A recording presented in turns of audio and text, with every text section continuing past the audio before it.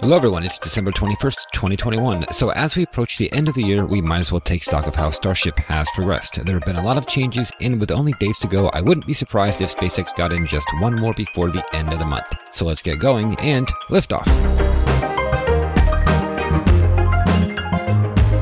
And we've cleared the tower. Welcome to episode 339 of the Orbital Mechanics Podcast. I'm David. I'm Ben, and boy, is it glad to have you say that instead of me. It was so weird to say it last week. Yeah, you did a pretty good job. I still did the editing, and I was like, okay, they got it. It was weird not being there, I guess, but it was no big deal.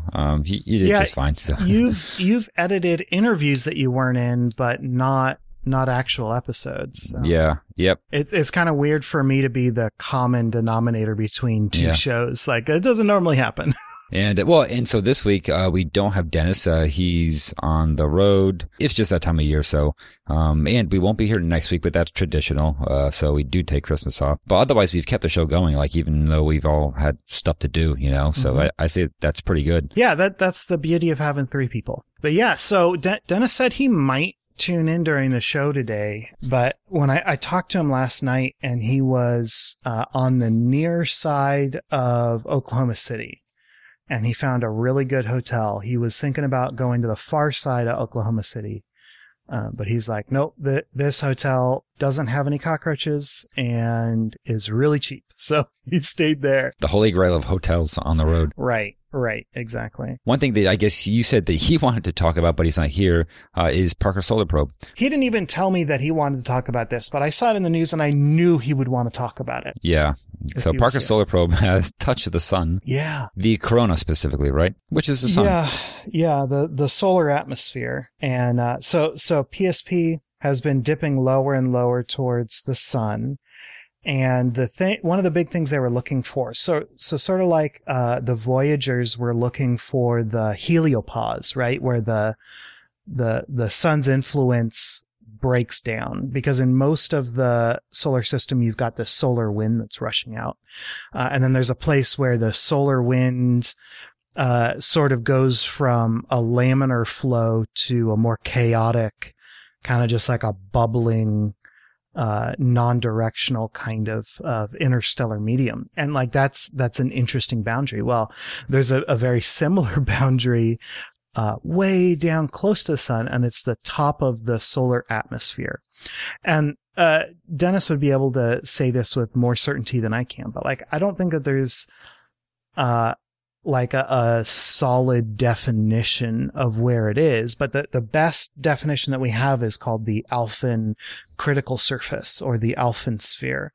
And that is, this boundary where the sun's gravity and magnetism, its magnetic pole, are not strong enough to contain the solar particles, like the bits of gas and plasma that are bouncing around. Assuming there is any gas, it might all be plasma, because it's hot. But yeah, it's sort of this like a sphere of influence where particles below this critical boundary, this critical surface, are more or less contained to the sun, and they'll kind of fall back down, and above it they all turn into solar wind and fly away. So it's like the boundary that we've sort of defined by the boundary that we've defined to be the edge of the solar atmosphere. And Parker Solar Probe dipped below that for the first time. And what's really neat is that we didn't know where it was, just like we didn't know where the heliopause was. The estimates before was something between 10 and 20 solar radii. And I'm assuming it fluctuates and is lumpy on different sides of the sun at different times. But PSP encountered it at 18.8 solar radii, which is really cool. Like, hey, we now have, data to work with.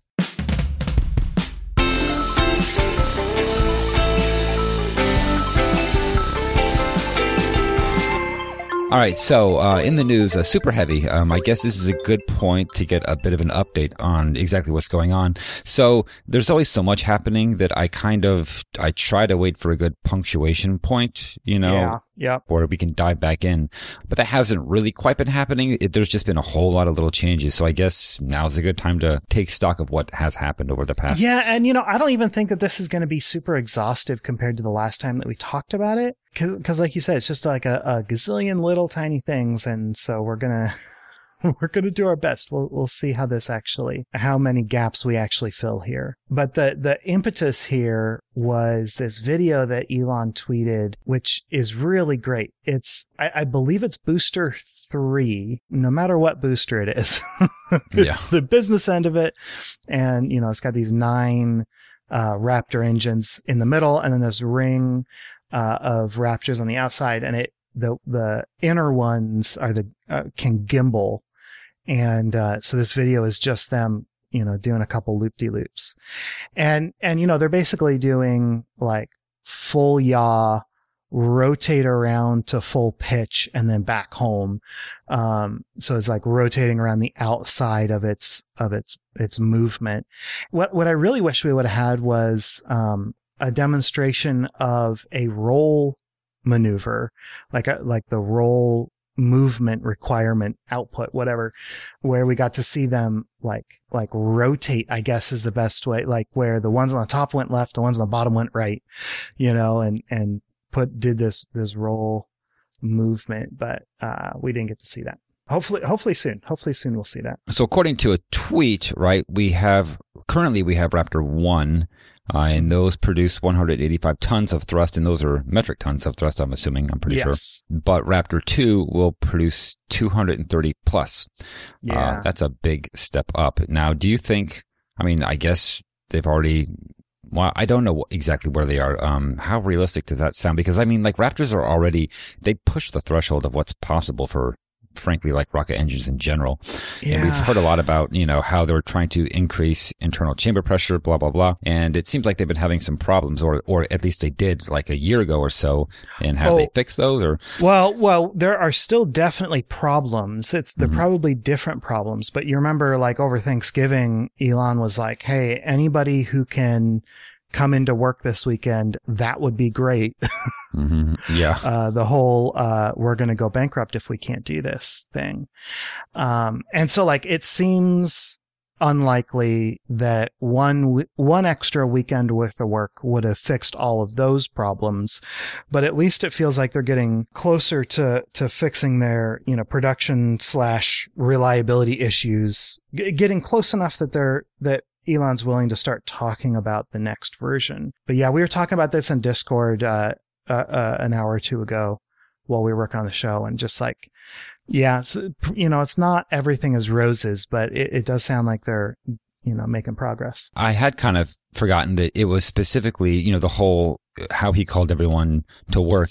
That was because of the problems with producing the Raptor 2 engines, right? So had they been the Raptor 1s, do you think that this wouldn't be as big of a deal? Because I thought it just had to do more with, the problems of production of either one of them. But really, we're talking about Raptor 2, and that's the real... I don't know if that distinction has been made. Like, I don't know how different they are and whether there's a particular process that goes into Raptor 2 that causes an issue that was not present in Raptor 1. I think it's just the problem of like building engines as fast as they want to. Like no one else has really produced engines this size of engine this fast. And like I'm talking, very general terms with a lot of caveats. Like obviously like weapon production, we've built a gazillion weapons all at once, but they tend to be, solid rockets and that kind of thing. They're certainly not this class of engine. Yeah.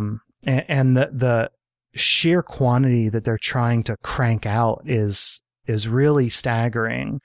And I think it's pretty fair to say that, this scale of production is unusual in a lot of ways. So yeah, it's probably that. It's definitely at least related to that, whether or not it's something specific to this engine versus a different engine. Well, it seems that they're in the production phase, right? Or at least they're trying to get there. So they have at least completed a working Raptor 2. You mean as opposed to the design phase. Right. Yeah. They're done with the design phase. That seems reasonable to guess. It's still a guess, but it seems reasonable. Yeah. If not, Musk seems pretty confident because he says, production will begin soon and blah, blah, blah. I mean, there's all these details on exactly what's going to happen from this point forward, and to think that they don't even have a working prototype or something, that's kind of hard to believe. Well, and like, so the thing is, I'm not sure. I was trying to figure out if they've actually stand tested Raptor 2. There was a big stand test at McGregor this week, I think is what I was seeing.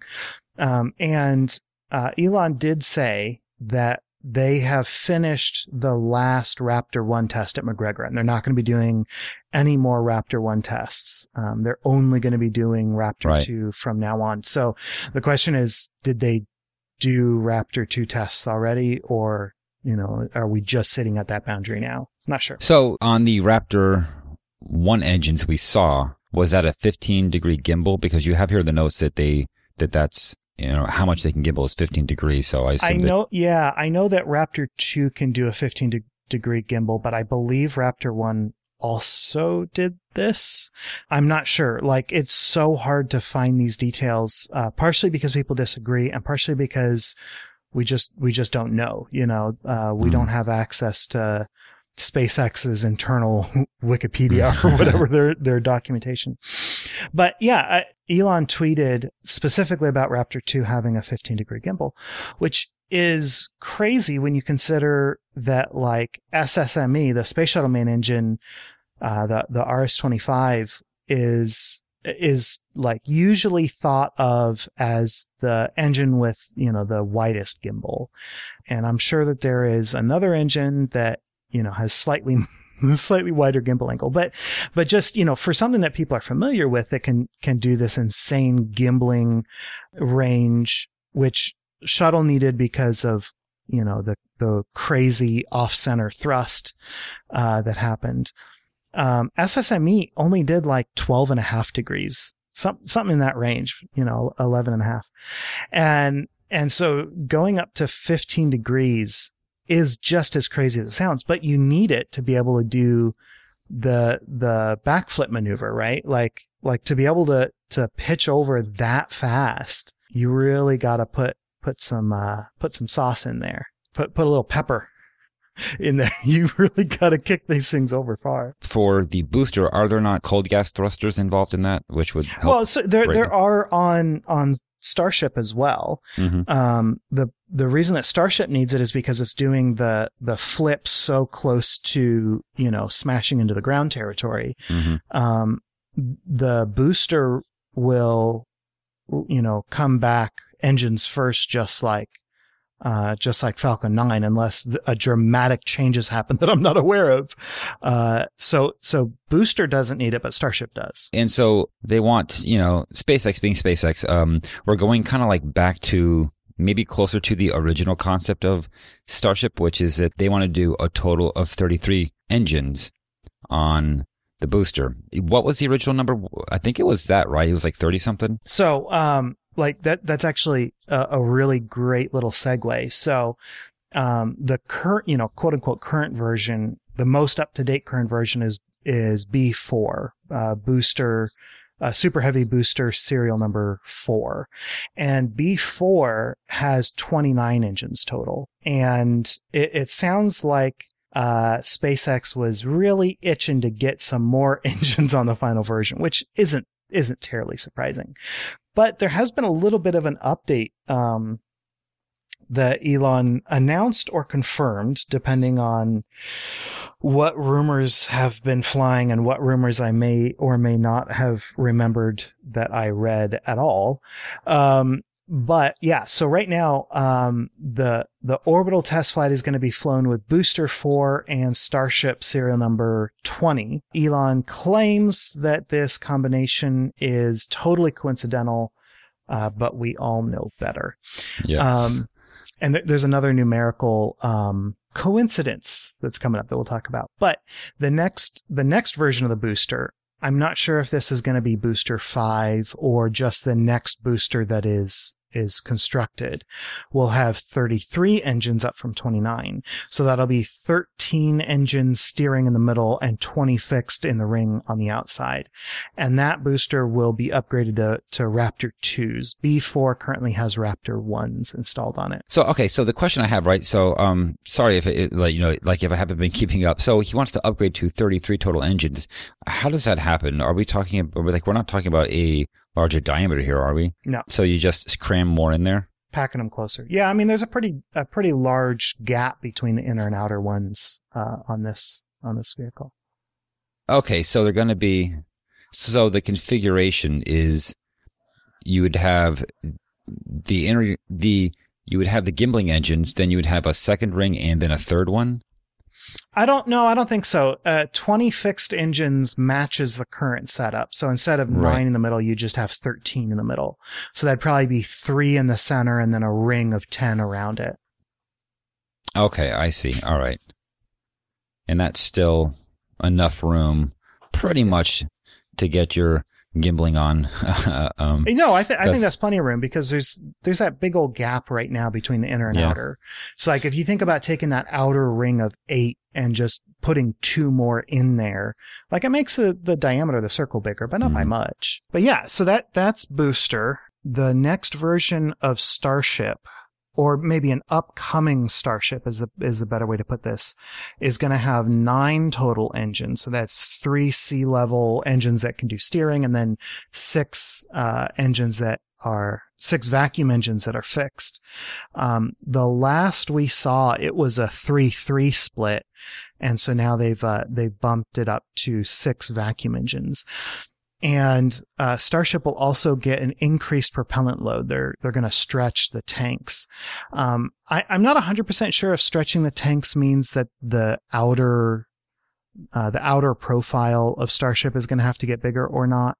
But I was reading on the SpaceX subreddit, somebody was saying that there was a suggestion that they were going to stretch Starship anyway for low density payloads, read crew payloads. So that sounds like it might have happened anyway. I was talking with Discord before the show, and we were looking at some diagrams of the Starship vehicle and trying to figure out whether they could stretch the tanks internally, or if they really needed to change the outer profile. I'm not 100% sure, mostly because we don't have really solid diagrams from SpaceX, and they started building the things indoors, so we don't get as good spy photos from them.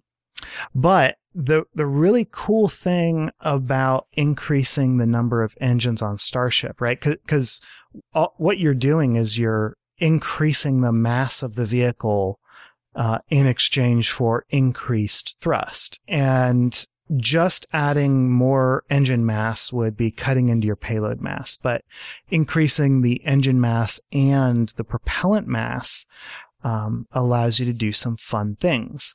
So there'll be a link to a comment on the SpaceX subreddit where a user is taking some guesses that sound fairly reasonable to me. So the idea is, if you add 2 more rings to Starship, right, because it's constructed of rings stacked on top of each other, if you add 2 more rings, that gets you about 200 tons of propellant on top of it, 200 additional tons of propellant, which leads to a roughly 40% payload increase to low Earth orbit. And that 40% payload increase beyond LEO gets you the ability to go to the lunar surface and back to LEO on a single tank. So that's going up to LEO, refilling all the way up to full, going to the moon, landing, taking off, coming back to low Earth orbit, and being able to do that on a single tank with a payload, not a huge payload, but at least a non-zero payload. And this would also be the moon configuration with no heat shield and no fins, which is interesting because it means that you're not going to be able to do super aggressive braking in the atmosphere when you come back. But it's still something. More relevant to today would be the number of refueling flights you would need to fill up a starship going to the moon or to Mars, right? If you do these stretched starship vehicles and use them as your tankers, you can carry more fuel to orbit each time. And the same user guesses that we're looking at a 17% reduction in the number of refueling flights. And when we're looking at, on the order of 20 or 30 refueling flights, right? What is it? 20 was a closer guess. The Artemis bid included 16 fueling flights. And so Elon tweeted, 16 flights is extremely unlikely. Starship payload to orbit is about 150 tons. So a max of 8 refueling flights to fill the 1,200 ton tanks of the lunar starship. And so without the flaps and the heat shield, so the lunar configuration, Starship is really light. And so you might be able to fly the lunar Starship half full of fuel, which would be 4 tanker flights. So doing a 17% reduction, I'm assuming, is included in this 1,200 ton tank, right? I think going from 1,000 to 1,200 is this stretched increase. I could be wrong. Maybe the chat knows better. Hard to say. I mean, this is all from a Reddit post, which looks like, according to the poster, that this was a little back of the envelope calculation here. And I have to say, it's quite surprising. Like a 40% payload increase, first of all, is substantial. So that really, that just wasn't intuitive to me. I wouldn't have thought it would be that much. So that's a lot. Yeah. And I included these numbers in the show notes, not because I think that they are right, but because I think they're helpful just to get some ideas of the range, the scale of the numbers that we're talking about. They could be off by quite a bit. But we're probably looking at the correct order of magnitude. We're probably in the right neighborhood, even if these wind up being totally bad calculations. We're still talking about a lot of oomph, like being able to go to the moon with 8 tanker flights is really cool. The one thing that stands out to me is that, like, if you have to add rings, because as you said, that's how it's built, right? It's just built in these sections. That's not too hard to do. So that seems like a good way to go. I mean, that doesn't require like any real retooling, because its height is never a problem. It's much more so the diameter that, seems to be what it comes down to when you're making rockets. And I don't see why SpaceX wouldn't do that. So I think it's a pretty good bet, I would say. The other option you were saying is that if they could increase the tank size without increasing the size of the Starship itself. But I don't know why it would be that big in the first place if they had extra room, Like, is there a reason why they would have just some spare space hanging around? Well, yeah, because you've got room for your payload. Oh, so you're talking about taking up the payload space with the tanks. Well, I mean, that's definitely, a possibility. Like there is room there. Well, if you're going to fly a tanker, you might as well fill up the entire interior if that's possible, if that's supportable by your engines. And Elon had tweeted that Starship was really begging for these extra 3 engines. And I think that might be the perspective that he's coming from. Adding on 3 extra engines may allow you to, may be the key to making one of these things, a tanker, like per se, like not just something without a payload, but like actually. Yeah. So we'll see. I think these are all great questions to ask, because they haven't been answered yet, but we'll see. So, Godspeed, Flight 420. Real quick, while we're talking about funny numbers, the other numerical coincidence, when Elon said that Starship was just begging for 3 extra engines. Adding those 3 extra engines gets the entire stack up to 42 engines, which is wonderful. And I was joking in the chat, like, what if they were, sitting at 41 total engines. And they're like, well, 41 is optimal for this configuration, but we could add just one more and it wouldn't be too bad. And it sounds like, they were actually sitting at 39 and they're like, well, 3 more would work. Like, I don't think that this is anything but a coincidence, but it's really nice. It's a good coincidence. All right. This week, let's do 2 short and sweets. And Ben, what's the first one? All right. JWST delayed. A communication issue between the observatory and the launch vehicle, unquote, has cropped up, and JWST will not be launching Wednesday as expected. As of this recording, the best information is that it'll launch no earlier than December 24th, which is a 2-day delay at minimum.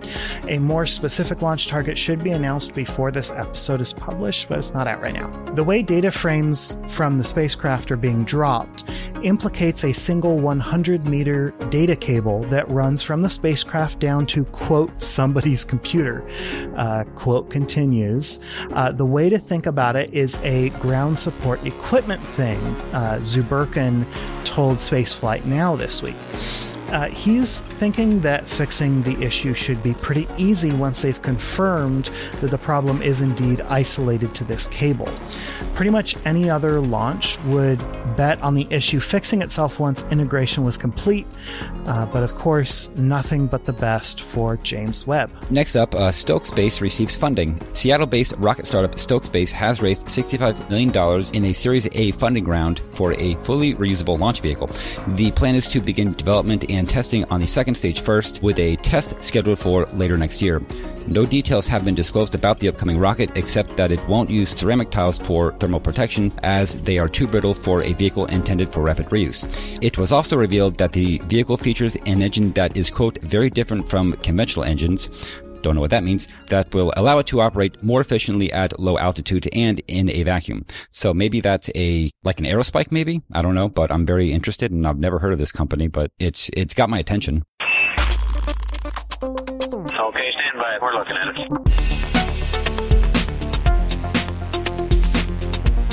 Questions, comments, and correction, Burnton. Looks like we have a correction via email from John P. Yeah, thanks, John, for writing in. And this is one of those corrections where I start reading it and I go, they don't know what they're talking about. And then I read the rest of the correction. I'm like, oh, crap, it sounds like they know what they're talking about. And then I go and research and I'm like, oh, yeah, I learned something. Not like, it's not disappointment. It's like, hey, I had this wrong and now I don't. So, John said that in the last episode 338, we said that the VA capsule, I said that the VA capsule was a biconic reentry vehicle. I thought, for some reason, I had this totally wrong in my head. I thought that the biconic shape was like the Apollo shape, right? Where you have a cone on the top and then a cone facing the opposite direction on the bottom. But actually, Apollo doesn't have a cone on the bottom. I knew it wasn't a cone, but I thought it was like modeled on a cone or something like that. Apollo actually is a spherical section reentry vehicle.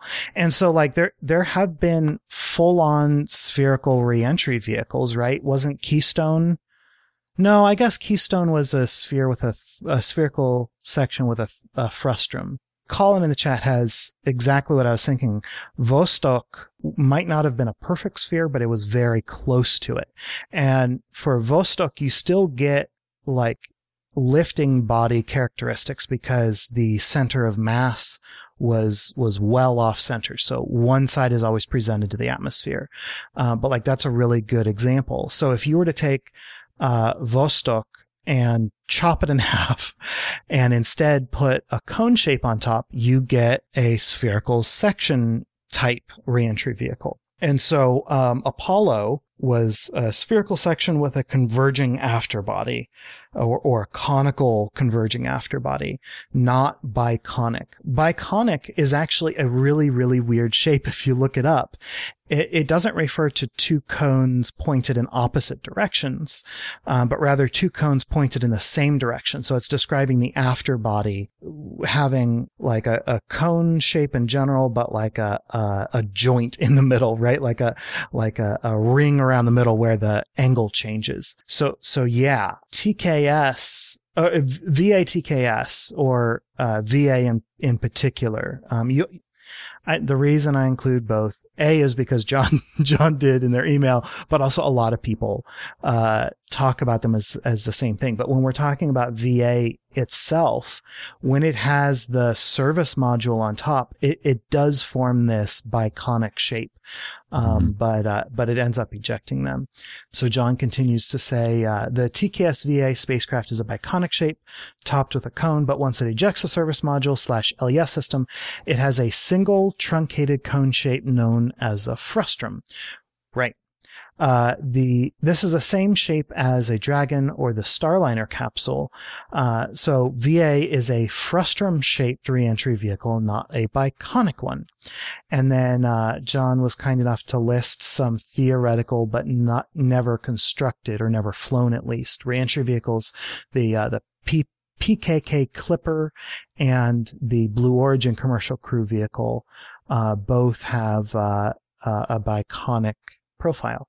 So thank you. Yeah, I totally had this one backwards in a very literal sense. So thank you, John, for the correction. Colin has another good example. The Martian reentry backshells tend to be biconic. If you look at MER, MES, and I believe even Perseverance, it's backshell. Yeah, I guess it would be because MES. But yeah, Colin says, yeah, it's actually triconic. Chubby gave us a nice photo where you get angles reducing and then increasing in these three cones. So yeah, there you go. Everything in the end approximates a sphere. Like the physicists are right. Cats are just spheres and vacuums, you know? Yep. All right.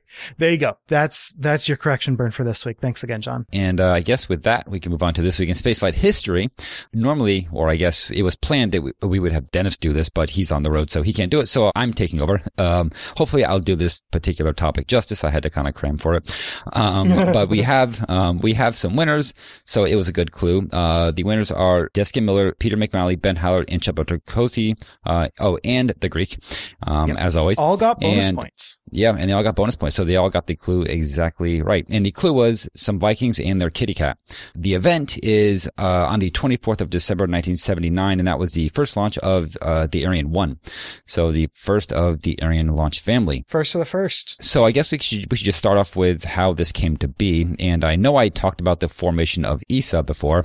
So this kind of has to do with that. So it was shortly after the formation of ESA that they kind of wanted their own launch vehicle because they didn't have that. But prior to the formation of ESA, France had been lobbying for the Europa 3B, which was a launch vehicle that they had developed, but that was deemed to be too costly. So they kind of scaled that back and they came up with a new design called the L3B, which is a pretty bad name. I don't know why they picked that one, but it does eventually change. In order to get this through, French President Georges Pompidou, great name, he convinced the German Chancellor Willy Brandt, which is also a great name, to support the project. I can't imagine a German named Willy, but I guess that's not too uncommon. I suppose it's short for Wilhelm. But, so these two were, like obviously the two most important players in ESA, but there were a total of 11 nations that were actually part of, this organization, which I had covered, I don't know, like 20 episodes back. If you go and listen to that, it was a good one. Who the original 11 members were, and now there's 20 something of them. So it has grown since then. So they kind of spearheaded the project. You have like Germany and France, but there was a lot of other different organizations involved, and I'm going to name some of them, some which might be familiar, some which might not. So first of all, we have British Aerospace. So I guess we know who that is, but that seems like a vague term. I don't know if that's an actual company. Yeah. British Aerospace. Okay. It sounds like one to my ear when I hear it, but then I'm like, well, that's kind of a generic term. So they just picked kind of one of those names. Today they're known as BAE, I believe. Okay. See, that I know. Yeah. Okay. Then we have Volvo. So we all know who that is. We have Ferrari, another car manufacturer, and they provided the guidance system. which kind of is kind of surprising. We have Matra, which is a French electronics firm. We have Dornier Flugzeugwerke, which is a German aircraft manufacturer. Yeah, I love Flug, right? That's flight. Flight, yeah. Yeah, so like everything with the word Flug in it is good, but Flugzeugwerke is so good. Flugzeug. I don't know what the Zeug part means. Flugzeugwerke, I think, just means work. So it's like flight. It's like flight, like flight works. Flugzeugwerke. Yeah. So it's so good, man. German is such a good language. It's got all the bounce of Swedish, but it feels. Oh, Chubby says Zug. How is the EU pronounced? I don't know. Zeug. Oh yeah, Zeug. Yeah, Chubby says it means thing. So flight thing works. Flight thing works. How can you not love German? Anyway, yeah. So the next company we have Marconi. They provided the central digital computer. And then we have Air Liquide, which is a French industrial gas provider, and they built the third stage engines. And so those are some of the companies involved. So a very European rocket this is. You know, you just find all the captains of, you know, like European industry, and you bring them all together and say, build a rocket. Yeah, exactly. Yeah, and so the name, as I said, was changed. So this was initially called the L3B. I'm not sure where that comes from, L3, I guess, because this was like their third launch iteration of the Europa. Yeah. It was somewhat based on the Europa 3B, so maybe that has something to do with you know, the 3B. So Launcher 3B. But they changed that. I'm gonna insist that you read the line that you typed because it's very good. Oh, the name was changed to Ariane due to lackluster appeal of L3B. Yeah, yeah, exactly. That was Hey guys, this name is no good. Can we get a better one? It just wasn't grabbing public attention, so they thought, well, we should change it to something much better sounding. And yeah, I think that that's much better. I like an actual name is much better than a number or a letter. A number and a letter. Yeah. So, the Ariane 1, what does that vehicle look like? So, just a few specs. It is 4,850 kilograms to LEO, or that's how much it can take rather, or 1,850 kilograms to GTO. And really this vehicle was designed specifically to get things to a geostationary transfer orbit. That was kind of their goal. But of course, I guess like if you can do that, you can put something into LEO too. So that's the payload capacity to LEO. The height was 50 meters and a mass of 207,200 kilograms. So a decent sized vehicle, not huge, but not super small either. The first stage. So yeah, let's talk about the engine. So this is where the clue kind of comes in. The Vikings. This has two stages with Viking engines. So the first stage has 4 Viking 2 engines, and these are nitrogen tetroxide and UDMH engines. Yeah, they use hypergoals. And what's interesting is that they actually pressurized the tank by combusting some of that, and they used it along with water. And I couldn't figure out if that meant that you can combust it with water. I don't know if that's possible with UDMH. I don't know enough about hypergonics, or if they just kind of like added that in there to provide some steam. Yeah, just for like mass, you mean? Yeah, just to, build up the pressure. I wasn't sure if this is combusted in the turbo pump and then put into the tanks, because there is some heat involved, but I don't know if it's the kind of heat that you would get out of a turbo pump, or if there was a separate mechanism that combusted the propellant and then fed that into the tanks for, pressurization. But either way, there was, some heat involved in that, and so they had to use steel tanks. Now, the second stage is very similar, but this had 2 Viking 4 engines. So these are slightly different engines, but still pretty much the same. They use the same propellant, but they had to use aluminum tanks because this was lighter, so they wanted to increase performance. So, they just wanted the lighter tanks, but that meant that they couldn't use the propellant gas to pressurize the tank because that would be too hot. And perhaps that might react with the tanks. I don't think that it would, but too much heat for the aluminum tanks, I guess. I don't know what kind of temperatures we're talking about, but apparently it's enough to, interact badly with aluminum. I have some answers for you. Okay. This is coming straight from Wikipedia. An unusual feature of the Viking engines is their water tank and water pump, used to cool the exhaust gases of the gas generator. The hot exhaust of the gas generator is cooled by water injection down to 620 degrees Celsius before being used to drive the 3 coaxial pumps for water, fuel, and oxidizer, as well as to pressurize the tanks. The water was also used as a hydraulic fluid to actuate the valves. Yeah, so it is still pretty damn hot.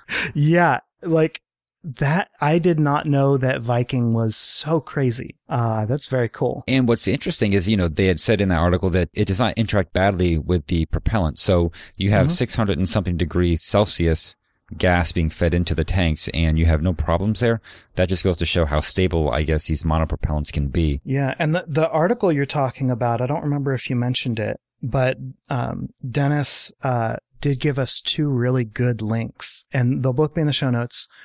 One is to a paper called Propulsion Systems for the Ariane 1 to Ariane 4, a Continuous Evolution.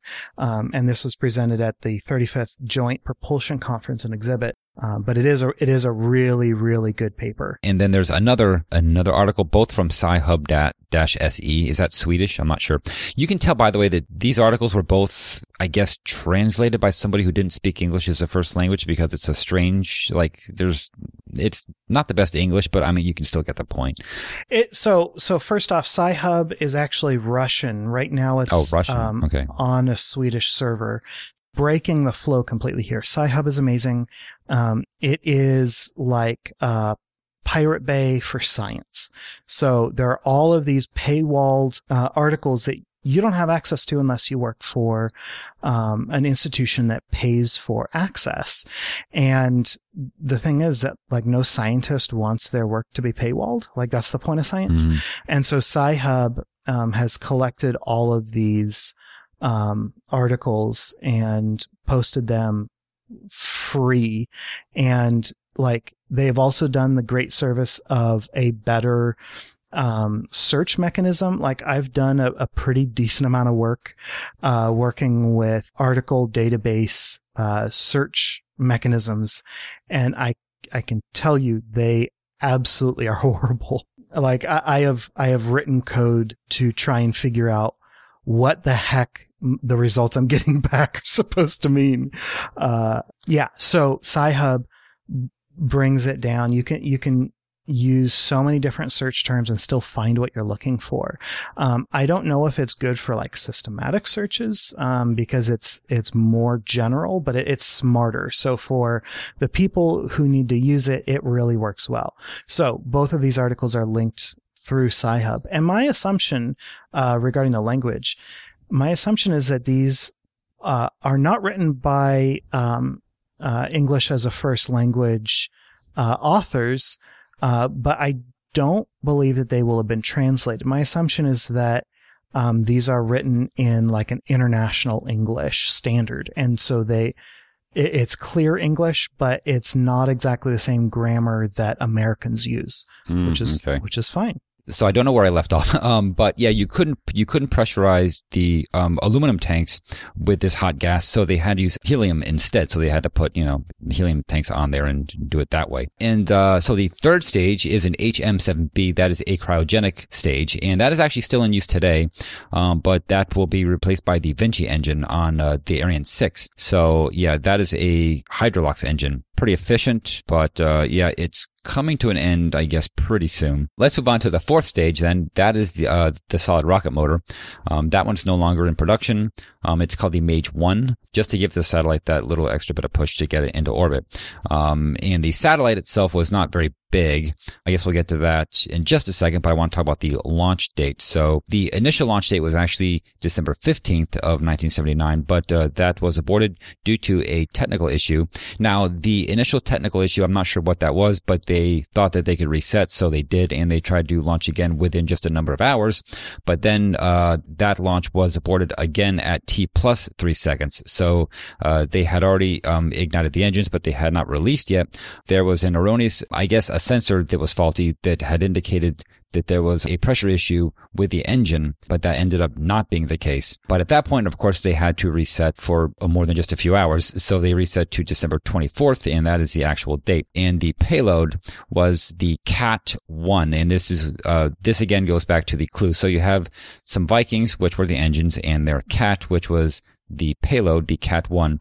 And this was also called the Obelix. I don't know why they named it that, but that, I believe, is another reference to the Asterix comic. That's another one of the characters. Yeah. So you have Asterix, Vercingetorix, and you have Obelix. I think those are I guess, three of the characters, I believe. Still having not read it. And I think Obelix was a cat. Okay, well, that makes sense then. That's why. All right. Obelix was a cat. So real quick, if you don't mind me butting in, the reliability of the Viking engine is kind of fun. for between Ariane 1 and Ariane 4, they have flown 958 Viking engines, and only 2 of them ever led to a failure. So you talked about something that we thought might, be an issue, but ended up not being one. The first failure was combustion chamber instability, which is like big scary ball of yarn. We're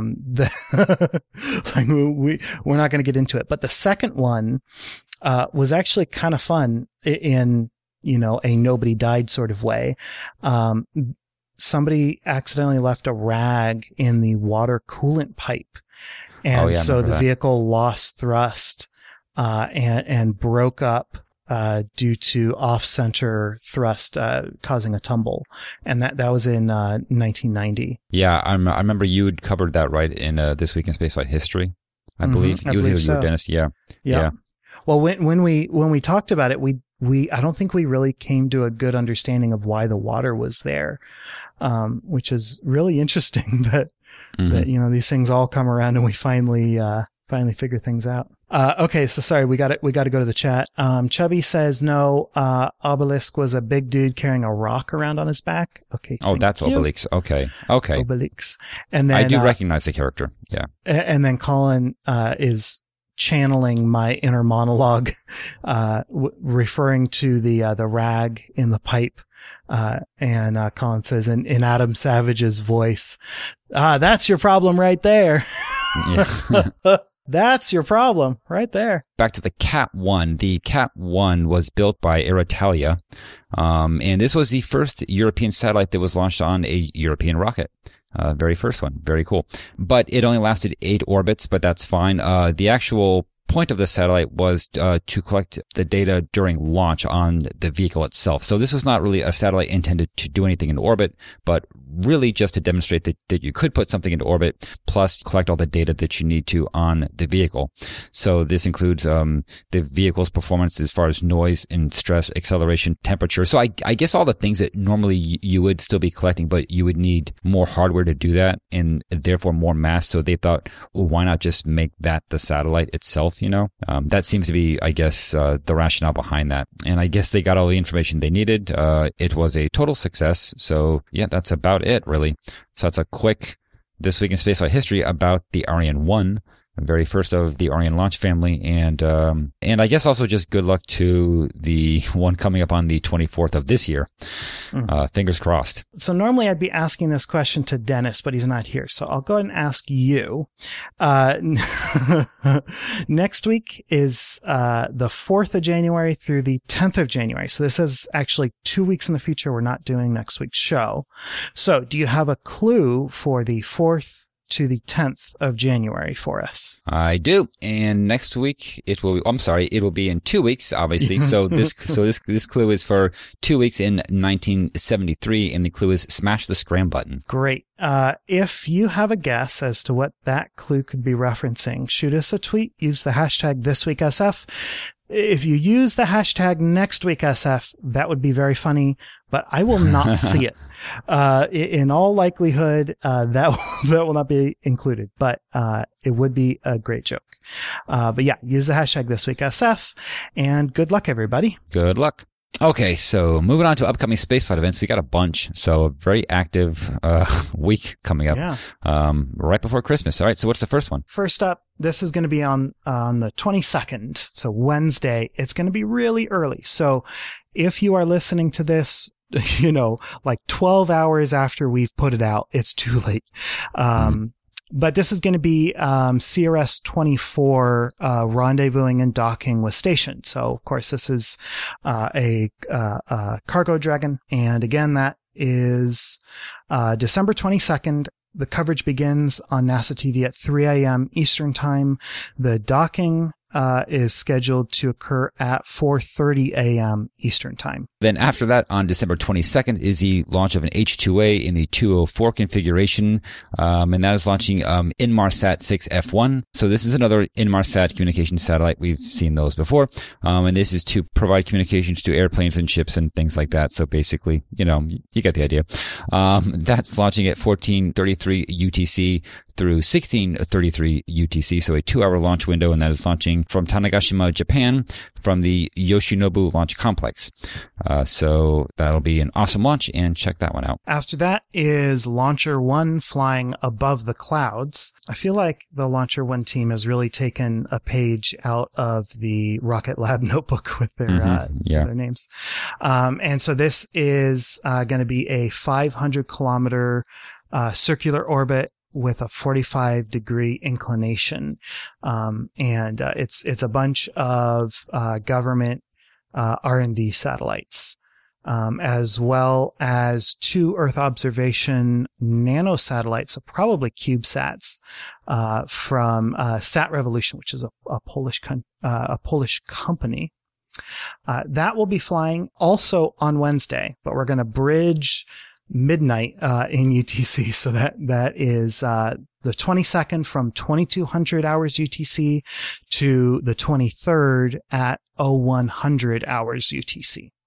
And it's Launcher 1, so it's flying out of the Mojave Air and Spaceport. And then after that, on the 23rd, is the Angra A5 test flight. So this is a test flight.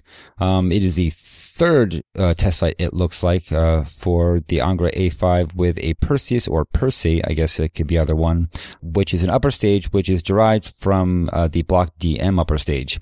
So there's no payload listed, so we don't know what that's going to be, but needless to say, it's a test flight. So yeah, I guess that's as much as we know. It sounds like it might be a dummy payload. And like this launch time is based on the drop zone evacuation notices that have been issued. So yeah, it's a little bit like the Chinese Space Agency is running this one. Yeah. And so the launch time we have right now is 1500 UTC, and that's launching from the Plesiots Cosmodrome. So hopefully that's what time it's lifting off, but we'll see. So that's Thursday, 2 days before Christmas, Friday, the day before Christmas. As above, as previously mentioned, JWST is hopefully going to be flying on the 24th with a launch window from 1220 hours UTC to 1250 hours UTC. So that's 7:30-ish Eastern time. Like Godspeed. Yep. We hope it works. Sure do. This would be a very expensive launch failure. Oh God, yeah, it would. It would be one of the worst, I think. All right, and then after that, on the 27th is a Soyuz launching OneWeb 12. So this is, another OneWeb launch, and it is launching on a Soyuz 2.1B rocket with a frigate upper stage. And the OneWeb satellites, you know what those are. So this is for the low latency broadband communications. I don't know what batch this is. I guess the 12th. Yeah. But that's launching at 1310 UTC and launching from the Baikonur Cosmodrome in Kazakhstan. So the usual spot. All right. Those are your upcoming spaceflight events. Time to deorbit the show. And we would like to thank Ronald Jenkins and Tim Dodd for our music. We record live on Sundays at 9 a.m. Pacific, 12 p.m. Eastern. Thank you so much to our $5 and up Patreon supporters for joining our recording sessions and helping us make correction burns on the fly. And a special shout out to Deathkin, Chris, aka Stike Garfield, Birkland, Colin, and Chubby Turcosi for joining us live in today's chat. Thank you so much, guys. And if you want to support the show as well, please leave us a review wherever you listen or visit theorbitalmechanics.com/support for our Patreon campaign, affiliate links, and other resources. For more information on this episode, such as show notes and other links, please visit our website at theorbitalmechanics.com. Be sure to check out our store for mission patches, t-shirts, and hoodies. Mission patches will be back in stock soon. You can talk about the show with our listeners on Twitter and Reddit. We're Orbital Podcast on both, and you can talk directly to us by emailing info@theorbitalmechanics.com. So that's it. We will see you in 2 weeks on Orbit. Until then, later. Goodbye, everybody.